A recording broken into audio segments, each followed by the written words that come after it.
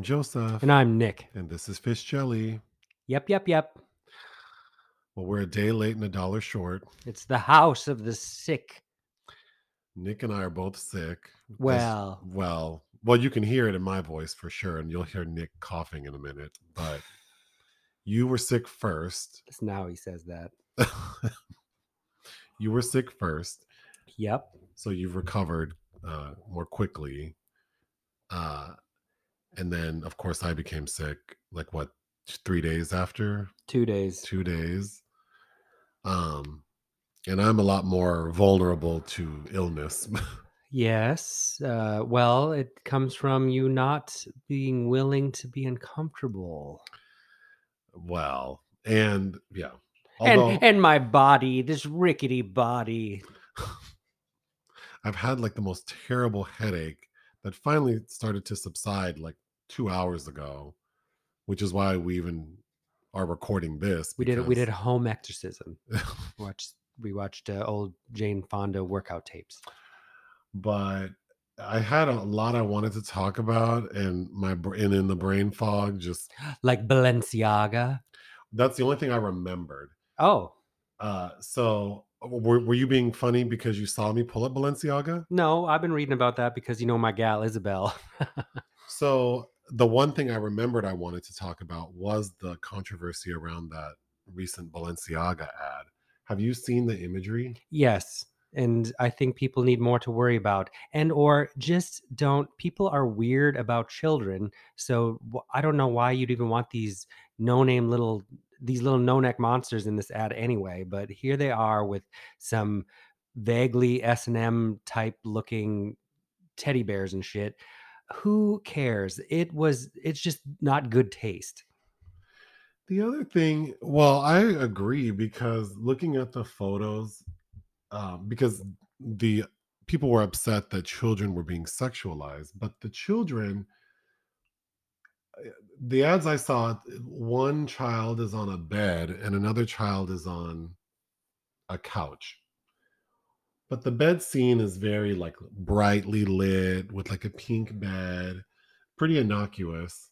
And for the couch scene, same thing, like very brightly lit room. And the children are wearing like head to ankle. They're very fully covered. The one kid has shorts on, but they're not scantily clad. And they're holding these new Balenciaga backpacks that are shaped like teddy bears, but they have like harnesses, um, like leather gear.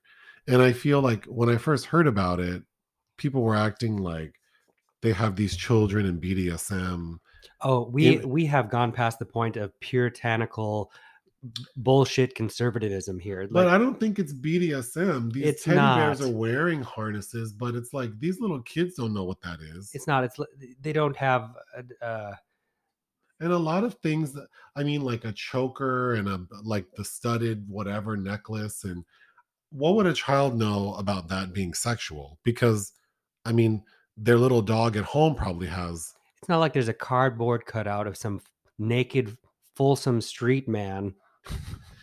Yeah, I was Just expecting the imagery to be very sexual, and just like blatantly inappropriate. it's just we just and then these celebrities, even Kim Kardashian and her reevaluation of her uh contract or whatever she has going on with them. Shut the fuck up. Who cares? And everybody that wants to make a stand by, who's that stupid woman that put a bunch of Balenciaga bags in a see-through plastic bag? So of course somebody would take a picture of her throwing it away.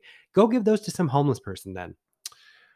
Yeah, I mean, children's safety is very important, and sexualizing children is not appropriate. It's But I I'm don't not think that this seems like that. implying that people are being ridiculous is not I'm not saying that children's safety isn't important. It's just ugh. Yeah, I just when I look at these, I don't think, the first thing I thought when I saw that pictures was how much are those teddy bear backpacks? Well, That was the first thing I thought. And then I thought, do I think these are well done ads? No. no, not I at don't think all. like that's probably the second thing I thought was these just aren't very clever or like appealing. I don't know if maybe people are upset that these bags are being marketed to children, but it's like I mean, to children with rich parents, maybe. I mean, these bags can't cost. Yeah, some of these people that most of these people that seem to be upset about it, I don't know if they'd really afford this merchandise anyway. But of course, there's a nice little article in Gawker about how Isabelle Huppert, something about who still looks good in Balenciaga, Isabelle Huppert, and had not that silence means she's okay with it. It's just that she's above having to fucking say anything about this shit, and so is Well, Nicole also, she Kidman. didn't green light that. These people. Kim Kardashian, I believe, is like a brand ambassador beyond maybe like Isabel being like a paid like she's being Sure. paid to be in these ads. But it's like, what does she know? They don't message her to say, "Hey, girl, what Do do you you know? think about this?" Do you know Kim Kardashian probably looked at that one photo where everybody's upset about? There's reference to the court case about uh, pedophilia or whatever. Kim Kardashian doesn't know that court case. She wouldn't know that. Like, just so stupid. Anyhow, that's all I had. Oh, Yeah, but it's probably best. My brain is fried. So we can move on to films that were released we didn't cover. oh, okay. Something called Second Chance. Something called Check. Ramin Barani has released a documentary this past weekend that's chronicling the life of Richard Davis, who is the man who invented the concealable bulletproof Oh, vest. yes. He shot himself 196 times in the course of his career to prove the effectiveness of his vest. And thank you to this man. I suppose we should. Well, apparently the the documentary is not really about that. It's Oh, about, well, I haven't seen it, so. yeah, he's not a good guy. Oh, Like, he's not. no, He just shot himself a whole bunch of times. well, because he was really pushing for like the use of guns, and I know there's more to the story than just like Oh, sure, yeah, of the course. guy who invented the bulletproof But vest.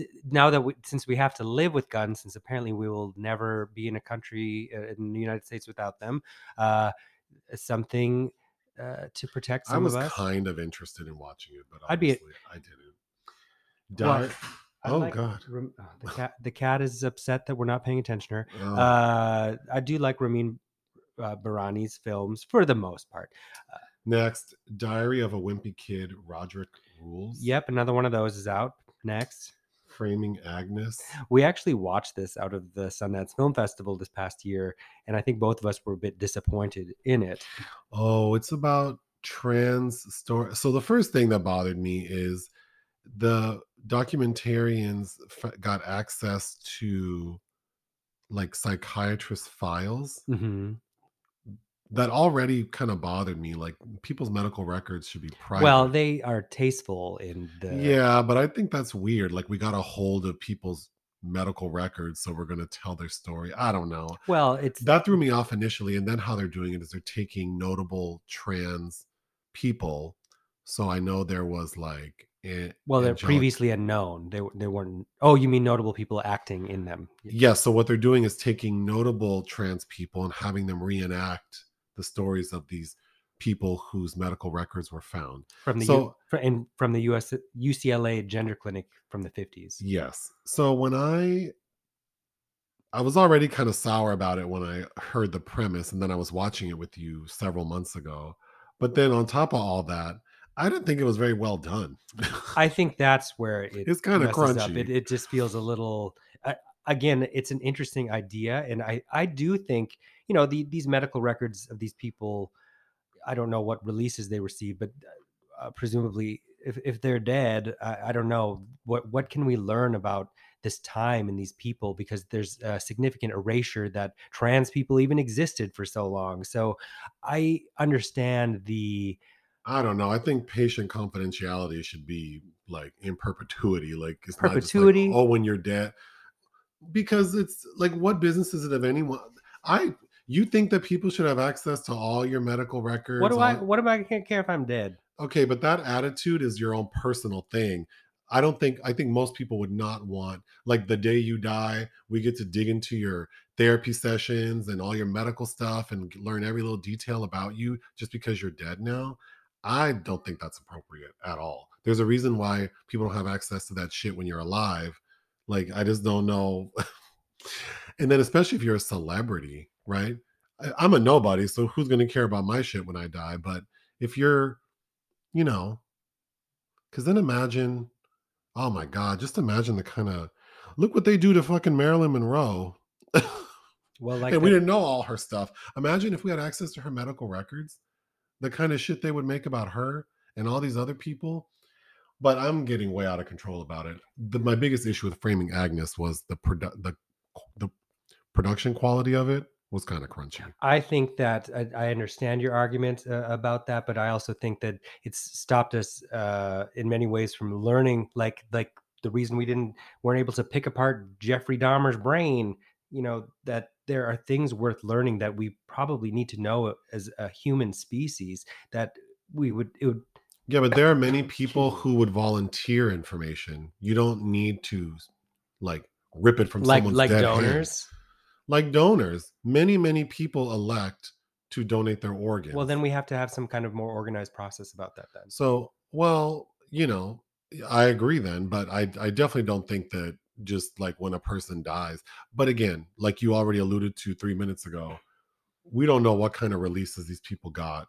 I don't recall them saying that they had been given approval by these people or these people's families to use these records. They just said that these were records from some clinic that is no longer operational.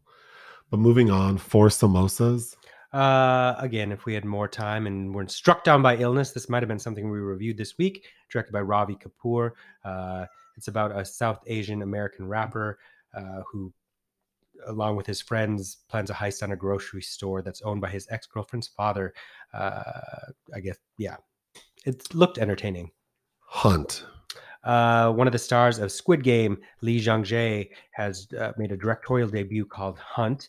It's a spy movie based in the 80s. Lastly, something called Senior. Something called Senior. You know about this, the documentary about Robert Downey Sr.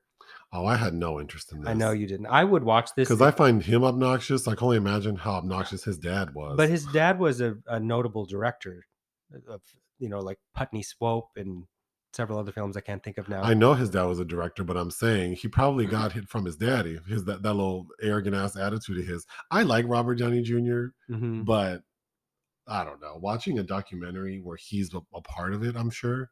Oh, well. Ugh.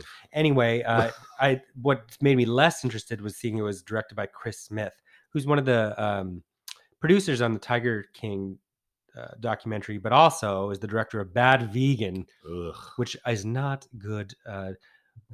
It's not good We reviewed journalism. Bad Vegan on YouTube. Check it out. Okay, moving on to things we watched for fun. So when you got sick, like what, Thursday? Yeah, Thursdays when I hit the wall, I hit the bricks. And I didn't know what to do because I don't cook. So I asked my mom to come over and cook some food Mhm. so we'd have something. Meanwhile, I have to, if it's the reversal, the reversal of fortune, I have to do all that. But Or you could ask my mom to do it. no, Oh, well I then. am capable. So then you can't use that if you refuse to have access to it. Well, okay. You're just difficult. But anyway, while she was cooking, we watched the Netflix mini series Killer Sally, which is about a female bodybuilder who was in a relationship with like this male bodybuilder, and she ended up shooting and killing him. And so that aspect of it was very clear, like that she shot and killed him. But it's quite interesting to see how, sort of like how when they took her in for questioning, she didn't ask for a lawyer, so until it was too late, so she had divulged a lot of information. But also back then in the 80s, like, or I'm sorry, this was in the 90s when this happened. um just how people viewed domestic violence, and like, seemingly her not getting a fair court trial. And she was ultimately released last year, I believe. So then we see her try to reconnect with her children. But it was just very interesting hearing ugh the main prosecutor on her case is in the documentary, and he seems vile. Like, I just don't understand how public officials act like they want to have celebrity, and their actions are really like they want to showcase their talent. Like, I win every case, and ugh, he was just vile and he looked terrible. But him talking about her, because she was a big woman, like very strong and muscular. So it's very easy to Like Jan Stevens. Jan Stevens. Oh, we need to talk about Sorry, I interrupted you. Go. no, she's very muscular, very beautiful. But her man was like 6'4", this huge, very muscular bodybuilder who they were both on steroids. But to the jury, she doesn't look like she'd be easily intimidated. And then she had a very interesting background because she was being paid to like men would hire her like as an escort, but they wanted her to wrestle them. Um, but those same men paid for her bail. So Oh. so the bodybuilding community turned its back on her. Oh yes, because we can't have a scandal. Right. But the whatever you call those men who pay strong women to wrestle them and kind of like dehumanize them, they weren't Johns. they were in support of her. Okay. So they are the one, like a key group of those guys got together and raised and put the money together to get her out on bail. She obviously did not win the trial and spent a lot of time in prison, but I would recommend it. Okay. It was very interesting. Okay, you watched The Good House. Yeah, that was right Again. before I for a fourth time, but I showed it to my parents and sister who hadn't seen it, and they thoroughly enjoyed it. Thoroughly. This Is My Life. On the plane back from Minnesota, I watched another Nora Ephron film, which I'd never heard of, called This Is My Life, starring Julie Kavner, headlining, who is the voice of Marge Simpson. Oh. But as her young daughter, it's about a woman who becomes a comedy sensation overnight, and how her kind of teen and preteen daughter are trying to deal with it, played by Samantha Mathis and Gabby Hoffman. And boy, Samantha Mathis, this is what 92. Just a year later, I remember her vividly on the cover, or on the poster for that Bogdanovich film, The Thing Called Love, all looking all grown up. It's okay. It has a lot of strange issues. Carrie Fisher is a nice highlight in the supporting cast. And then Julie Kavner has this romance with her agent, played by Dan Aykroyd, who looks terrible and has a thing about eating napkins, which I thought was so stupid. But this was a lesser... There's an episode on My Strange Addiction about someone who eats napkins. I'm sure there is, and it was so annoying to watch. But it was a sweet-ish film, but I didn't love it. Real Women Have Curves. I'd never seen this. And I watched that on the plane coming back. And I have to say, America Ferrera was quite good. And it was interesting, now living in LA so long, because it was shot in Boyle Heights, recognizing so many of the things around there. But I would recommend that if you've never seen it. The Chronicles of Melanie. I just interviewed Latvian director Visters Kairis for his new film January, which is Latvia's official submission for best foreign language film. So he's directed quite a few things. So I went back and watched a 2016 film he did called Chronicles of Melanie, which is very depressing, World War II film. But it's headlined by Sabine Timoteo, who I've seen in quite a few things, including Human Factors recently, and a film I loved out of Berlin 2 years ago called The Girl and the Spider, from the Swiss Zerker brothers. Next is De Humani Corporis Fabrica. Yeah, a very bizarre documentary. I'm laughing at my shitty pronunciation. No, it's a difficult title. Kind of an experimental documentary, if you will, that premiered at Cannes this year, and I missed it at AFI, but for voting purposes for all these guilds, I had a screener of it. Fascinating 2-hour exploration of like 5 different Parisian hospitals and all these various surgeries that are happening that are very up close and personal. And you kind of hear the medical staff often having very bizarre, weird conversations. But there's some, they're digging out this man's prostate, and there are moments that are hard to watch. They're also, I think, putting a catheter in this one man's penis. And there's this one woman's breast that's been cut off. They're going over and looking at the tumor. It looks like a piece of big charred meat, because it's about our relationship to the flesh. But it's directed by Lucien Casting Taylor and Verna Paravel, who are known for documentaries like Leviathan and a very odd documentary about cannibalism called Cannibal. If you have the chance to see it, that it's very uncomfortable. Also, Next is The Man Who Shot Liberty Valance. I've seen that fucking The Fablemans twice, Oh, and I'd never seen. But both times I watched it, I was like, God, I've never, because his reference point is John Ford's The Man Who Shot Liberty Valance. So while I was sick and sweating to death in bed while your mother cooks, I watched that and was just fine with it. I remember my dad being a fan of it. I don't like John Wayne. I just don't. I don't like him. And somehow I liked him That's better. me coughing, not Nick. And somehow I liked him better than Jimmy Stewart in this, who's just this lawyer that's, one of those people that can do no wrong. And I also didn't love Vera Miles acting in this as well. But there were moments I did like, and it is an interesting Western. I do think Lee Marvin is always fun to watch as the titular terrible person, Liberty Valance, that has to be conquered.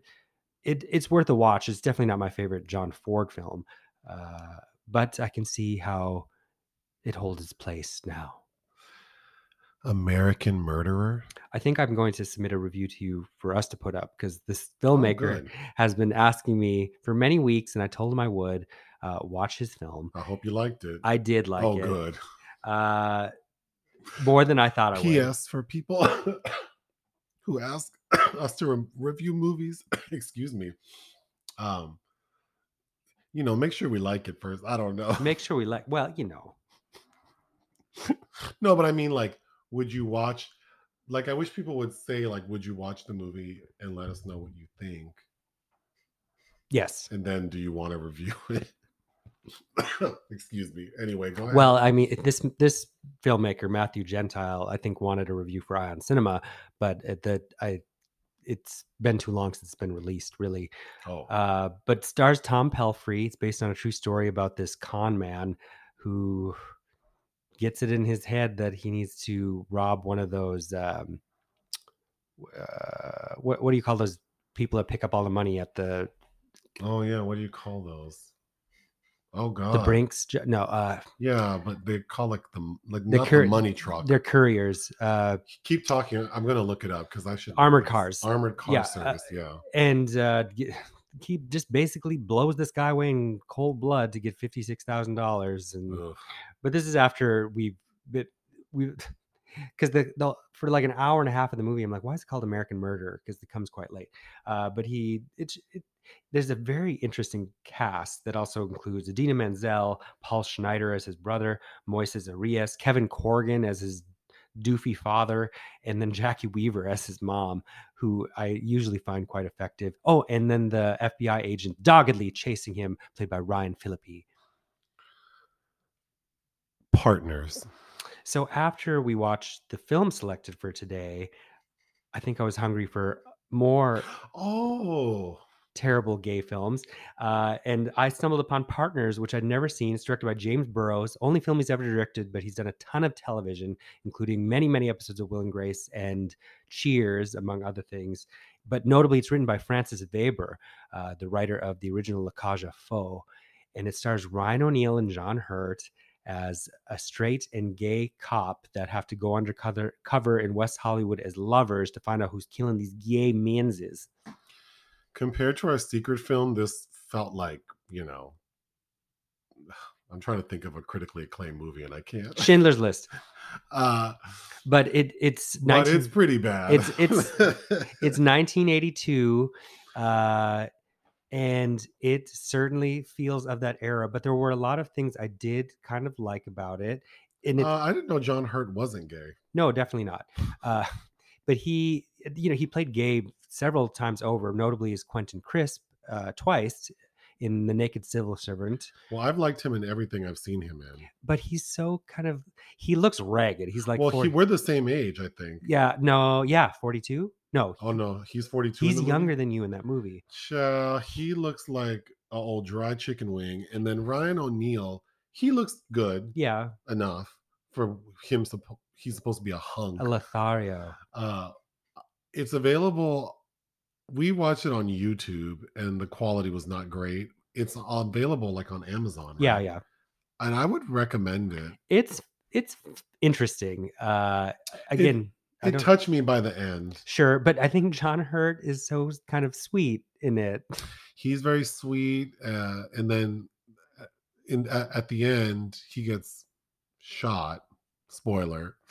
And we think he's dying or going to die, and Ryan O'Neal's telling him like, "Don't die." Like, I was thinking about what you said, and we should live together, and like we can be great for like he's telling him, just trying to encourage him to keep going. And then when he does live, their boss tells Ryan O'Neal like, he's going to be okay. And he said what really got him through is like all the promises you made to him. Yeah. It's kind of but clearly wasn't a hit, but is doing kind of what Walter Hill did with 48 Hours with Nick Nolte and Eddie Murphy, where to watch it now you're kind of aghast at how they talk to each other, but Well, wait till we get to our secret movie. but also realistically how a white cop and a black cop would have talked to one another as equals or supposed equals in 1982. But I think for the era or the time period, I think it handles the subject matter as delicately as it could. I think, and it's in an era where I think if you were like Francis Weber, if you were a gay person that could get something off and be realistic about it, and also not worrying about being politically correct either. Okay, A Man Called Ove. Ove. Ove. Yeah, it was nominated for Best Foreign Language Film in 2017. Swedish, directed by Hannes Holm. I'd never seen it, and I watched it because tonight I have to see the remake with Tom Hanks, A Man Called Otto. Um, uh, Really quickly, I watched something called Studlebrity, which is a documentary from 2014 about um, like these 5 or 6 gay guys who were famous for no other reason than being like attractive. And it was interesting, but I would recommend it only because it was made in 2014. So it's fun to look up these people now. Uh-huh. And sometimes it feels good to watch people who talk so much shit kind of not amount to anything. But yeah, I thought it was interesting for that piece, like because the opening of the little documentary is giving all of their like social handles so you could look them up. So now 8 years later seeing, and then it's funny, yeah, people, a lot of these types of people who are just like famous for like looking good and having nice bodies and they're always naked, they all want to talk about how they have great personalities, and unequivocally they don't. Like, so I don't understand who's telling them they have these great personalities. Lastly, I watched a documentary called The Last Dolphin King on Netflix, and it's about Jose Luis Barbero. He's a Spanish dolphin trainer, and he was a huge deal, and ultimately got plucked to work at the aquarium in Atlanta. And in 2015, a nonprofit group like for animal rights released a video of him abusing the dolphins. Like how? Yelling at them and hitting them. Oh, okay. TBH, I mean, dolphins are big ass animals, and he was kind of like slapping them, but I mean, they're big. It's like when you hit a big dog in the ass and they seem to like it. It's not hurting them. But what was the? I mean, he's screaming at them. Oh, okay. But then as the documentary goes on, we realize that he would scream at everybody, and his behavior was not appropriate. So he's the Otto Preminger of dolphin training. But then after the scandal breaks, we find out that he committed suicide. Okay. Like not very long after the scandal breaks, he commits suicide, which is obviously sad. But I thought it was fascinating watching this one person's trajectory. We need to take a quick break though. When you need mealtime inspiration, it's worth shopping Kroger, where you'll find over 30,000 mouth-watering choices that excite your inner foodie. And no matter what tasty choice you make, you'll enjoy our everyday low prices, plus extra ways to save, like digital coupons worth over $600 each week. You can also save up to $1 off per gallon at the pump with fuel points. More savings and more inspiring flavors make shopping Kroger worth it every time. Kroger, fresh for everyone. Fuel restrictions apply. Okay, now the cat is harassing us again. I wanted to mention the little girl from The Nanny, Rose Decker. That's her. That's her actual name. Started following us on Instagram. Oh. And also the lady whose name, the one who I thought was Mayim Bialik in the movie Spoiler Alert. She liked our post about her, or about the movie Spoiler Alert. Her name's Tara Summers. I'm only mentioning it because I didn't tell you, and I'll certainly forget. Okay. So, projects of interest. Something called Grand Tour. Grand Tour, a new project from Miguel Gomez, who's known for the Arabian Nights trilogy, Portuguese. My favorite film is probably Taboo from 2012, but it's a film which will take us along the grand Asian tour of fiancés Edward and Molly in 1918, from Burma to China, in an emotional and physical journey uniting East and West, gender and sex, time and space, reality and fiction, world and cinema, which sounds like, whoa, that's going to be a lot. Next, The Green Parrot. Elsa Kremser and Levin Peter directed a documentary I quite liked a couple years ago called Space Dogs out of Locarno, and they have a new project called The Green Parrot. Lastly, Justa. Probably Justa. Justa. I'm guessing Teresa Villaverde, another Portuguese filmmaker whose last film, Colo, which I saw at Berlin in 2017 in competition, which I quite liked, has a new project. All right. Unfortunately, there are entries in the obituary section. Al Strobel. From Twin Peaks, of Twin Peaks fame, who played Mike. He was 83. And Christine McVie. Oh, from Fleetwood Mac. Yeah.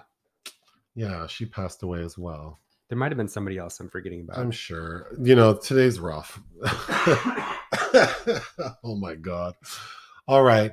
So the selection for this week was one that was recommended not too long ago, but it shot up to the top of the list after I watched the trailer. Oh, what a terrible trailer.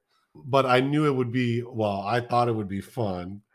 Well, it was in a sense. Well, I mean, in the sense that it's something to talk about, but the movie is called, please hold, because you remember the title? No, I just forgot it, but now here it is. Oh, God. It's the 1976 British-American comedy farce film directed by Richard Lester called The Ritz. And it's based on a play from 1975 by Terrence McNally. Rita Moreno won a Tony Award for her performance in the film, but it also stars a Tony Award for her performance in the play. That was on Broadway. But Jack Weston was also nominated for a Golden Globe. Well, and so some people from the 1975 Broadway cast are in the film, like Jack Weston, Jerry Stiller, and F. Murray Abraham. I feel like I should just read the basic plot. Well, maybe the shorter version. Well, and notably, Terrence McNally wrote The Full Monty and Frankie and Johnny at the Claire de Lune, which became Frankie and Johnny, the film with Michelle Pfeiffer and Pacino, and Love, Allure, Compassion, I believe he also wrote. And it was directed by Richard Lester, who I think is still alive and is heterosexual. Was married to a woman forever. Who's huge in the 60s. He directed A Hard Day's Night, the Beatles movie, and won the Palme d'Or Cannes for The Knack, or How to Get It. Oh. So the premise of the film, evading a mob contract on his life, a heterosexual man winds up hiding out at a homosexual bathhouse. So the heterosexual man is Jack Weston. Who many should know as the owner of the Catskills venue in Dirty Dancing. So Jack Weston is married to Kay Ballard. Oh, yes. And Kay Ballard's dad is this like super successful guy.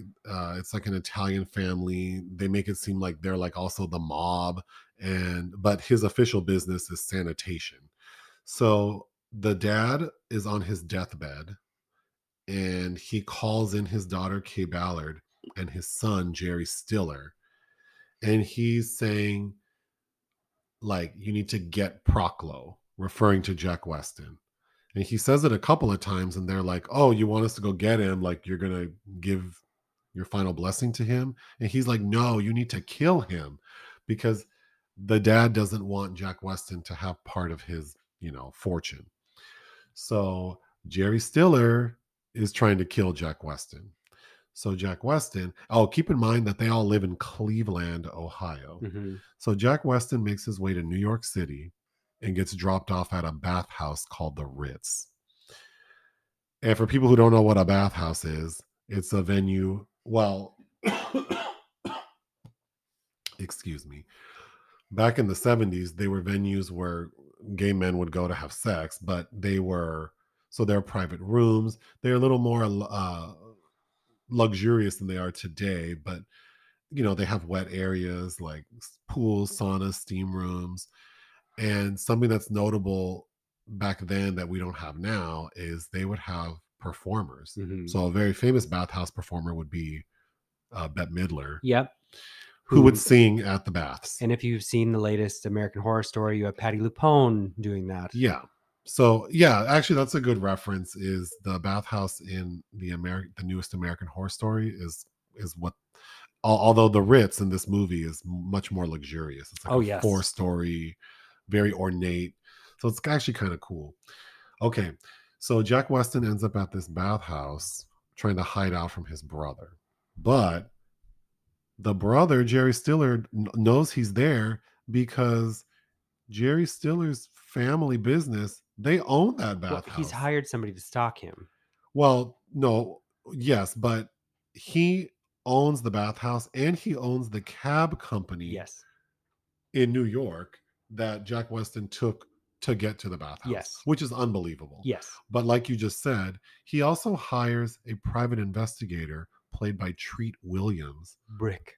Named Brick, Michael Brick, to be at the bathhouse to find him, which again is so stupid. And seduce him. And seduce him because his plan, which is the most sadistic part of the storyline, is that Jerry Stiller knows that if he can catch his brother-in-law doing gay shit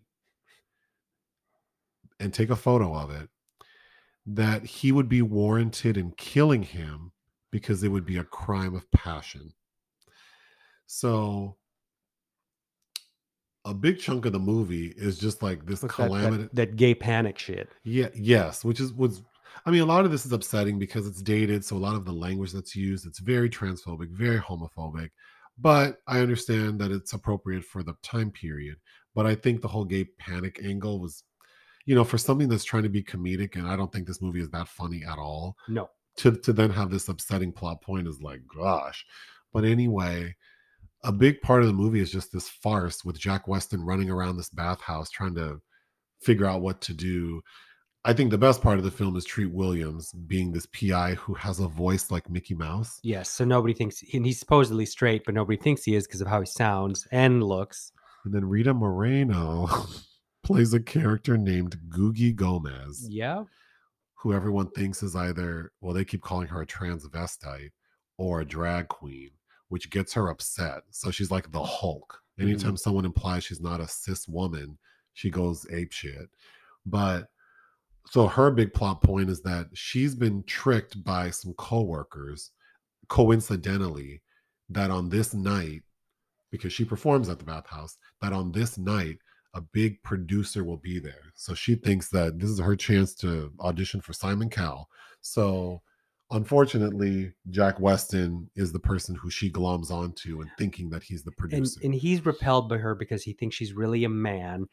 But then he's a producer that's at a gay bathhouse why doesn't she know? Why wouldn't she think that he's gay?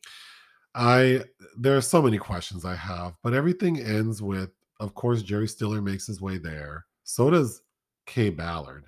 And Kay Ballard's able to get in because she pretends she's a man, but she just looks like herself, which I think is funny. She looks terrible. She does look terrible. You might know her as the coach from the original Freaky Friday. But once Jerry Stiller gets in the bathhouse, I mean, he's just vile. He's saying all these homophobic things. He looks terrible. And then at a point, he just starts shooting for 7 minutes. He's just running around the bathhouse shooting everyone. He doesn't kill anyone, but he's just shooting. He forces everyone to hop into the pool. Let's get soaking wet. Yep. Oh, I had that Queer as Folk season soundtrack. Yeah, I like that song. But at the last minute, he and Jack Weston's character are able to kind of come to an agreement, and mainly because the wife, she doesn't want the embarrassment of her husband, of anyone finding out her husband, because she's thinking like he's gay. It's so stupid. So they make so all's well that ends well, except we don't learn about Jerry Stiller's character owning the bathhouse until they're all walking out. Mm-hmm. And the accountant, the bookkeeper, this old lady, she goes, "Hey, boss." And she runs him like the daily numbers and hands him a statement. And the wife is like, WTF, grabs a statement. And she's like, wait. Our family business owns this shit and the taxi cab? The end. Just nothing about this movie makes sense. Not a single thing. And then you have F. Murray Abraham in there. Oh, poor F. He looks terrible. Yes. So the first thing I thought when we finished it was, this feels like, I'm sure the person who wrote the play was gay, maybe? Yes. I'm saying I'm sure and then maybe. But Richard Lester, this feels like a straight guy directing a gay story. Yeah. Because the casting is crazy.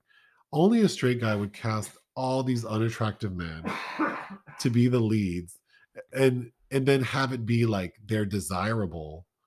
It's just, well, most of them are, were in the original stage production too. I know, but it just is like, this doesn't make any sense. No, and poor Jack Weston is so hard to watch because he's and then he's being chased by somebody that's sexually obsessed with him, a chubby chaser.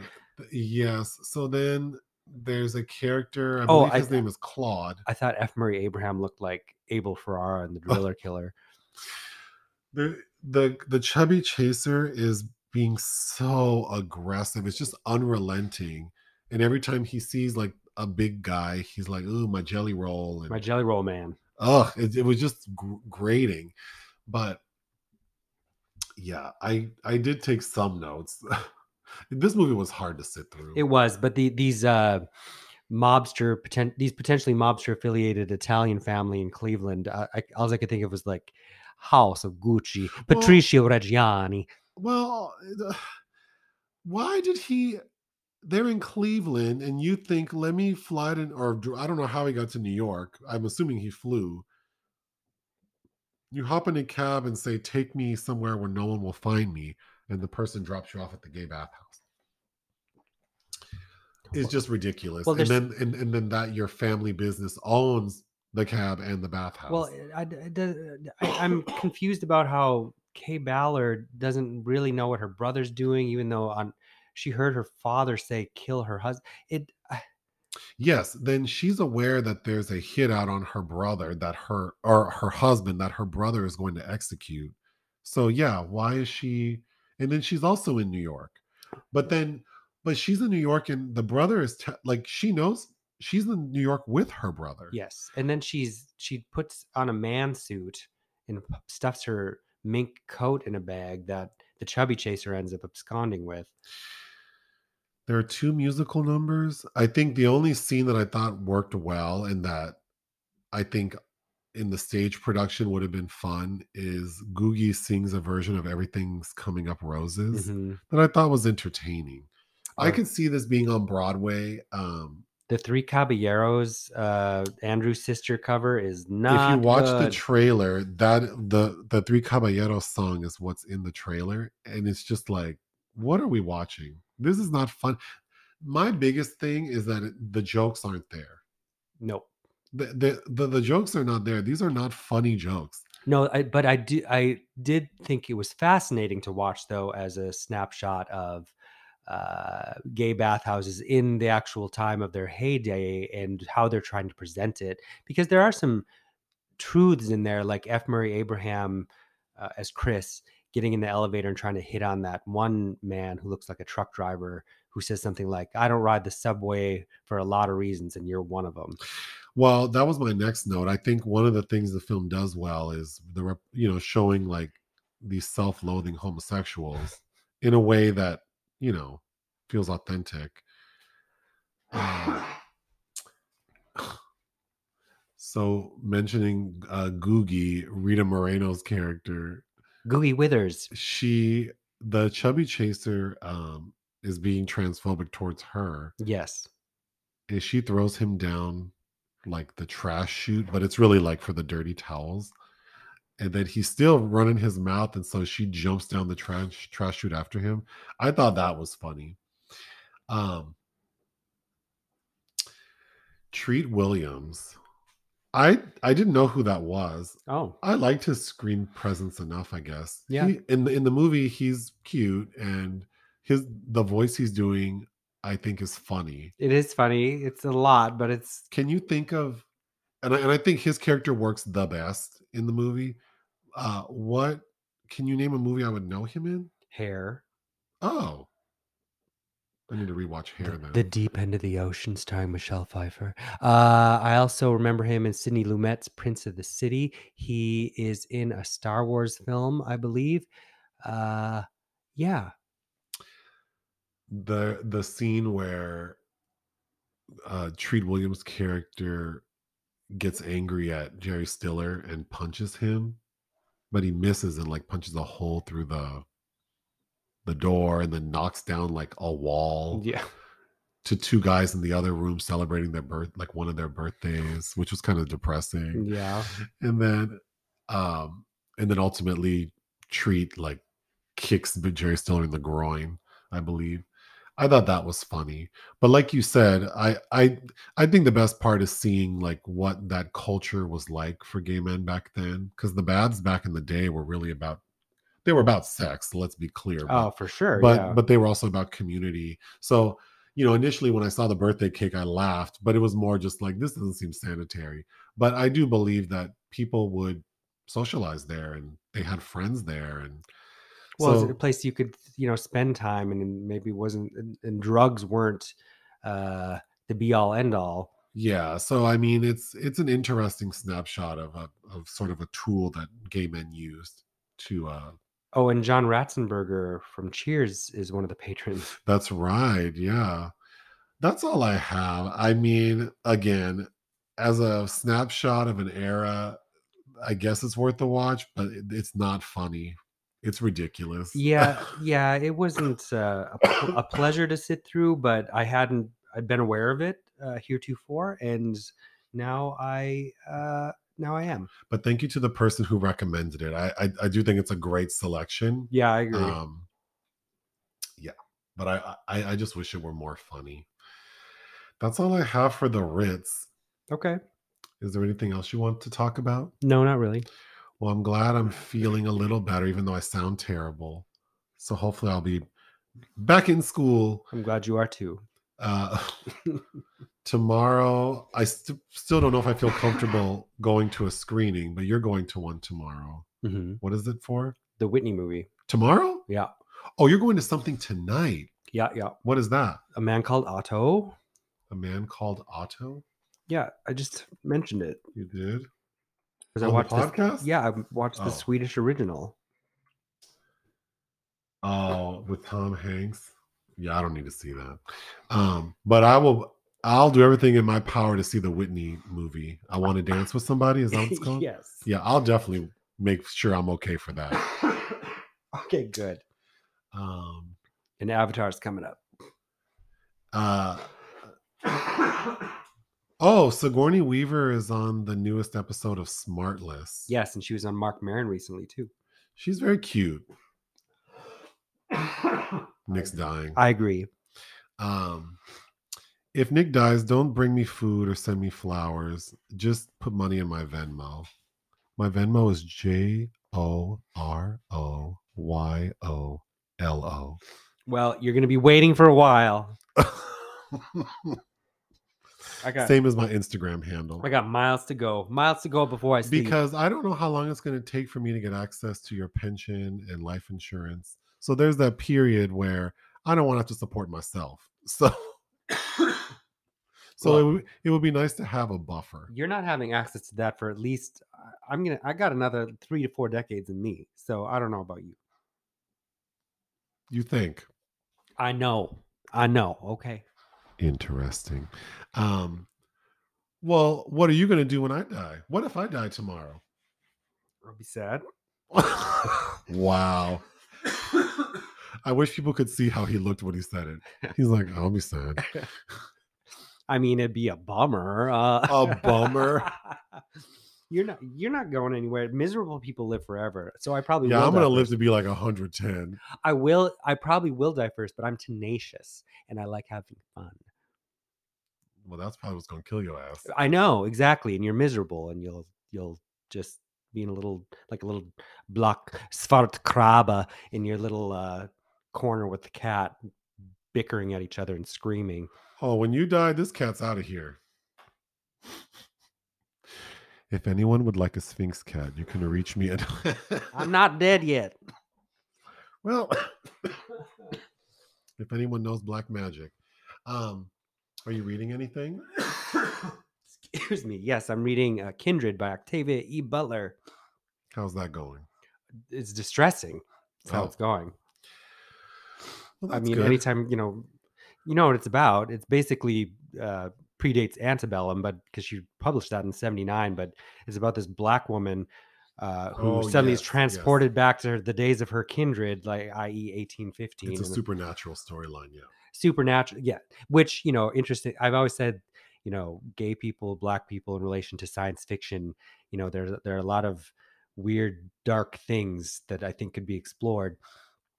Because we're not all just Michael J. Fox. Can't just jet around Back to the Future and be okay in just any old era. But I'll be glad to be done with it probably because it is distressing. But well, I guess that's all we have. Okay. Yeah. Okay, boo boo. Ta-ta for now. You know what that reference is? Okay, boo boo. Isn't that Yogi Bear? Yeah, isn't that Warner Brothers? Oh, those are all those Warner Brothers cartoons, like Hanna-Barbera. Hanna-Barbera. Yeah, sorry, Warner Brothers. I knew it was like a B in there somewhere. Yeah, because that's like the second level. Because Disney's top, and then Hanna-Barbera was like the low rent version. Hey, Bobo. That's what Knott's Berry Farm is, I think. Oh, is it? I've never been. No one's taken. You've me. Never been? No one's taken me. Just like no one's taken me to Griffith Park. You know what they do at Griffith Park. So I'm surprised you haven't been there before. And also, you like to go on big rants about how you don't need anyone to take you anywhere, but now you need someone to take you to Knott's Berry Farm. No, Knott's Berry Farm, I would like to go because I don't think the food is great, but they have like country home cooking. So I think it would be fun to go for like an early dinner. Some old Cracker Barrel shit or what? I don't think it's that varied. I mean, it's just... And then they have like a petting zoo, like with little farm animals, I recall. And deer. Do they have deer? I don't recall there being deer. And then the rides, I don't really like to get on rides, but yeah, I would go. It's very affordable. Take me there. Take me there. All right. Bye-bye.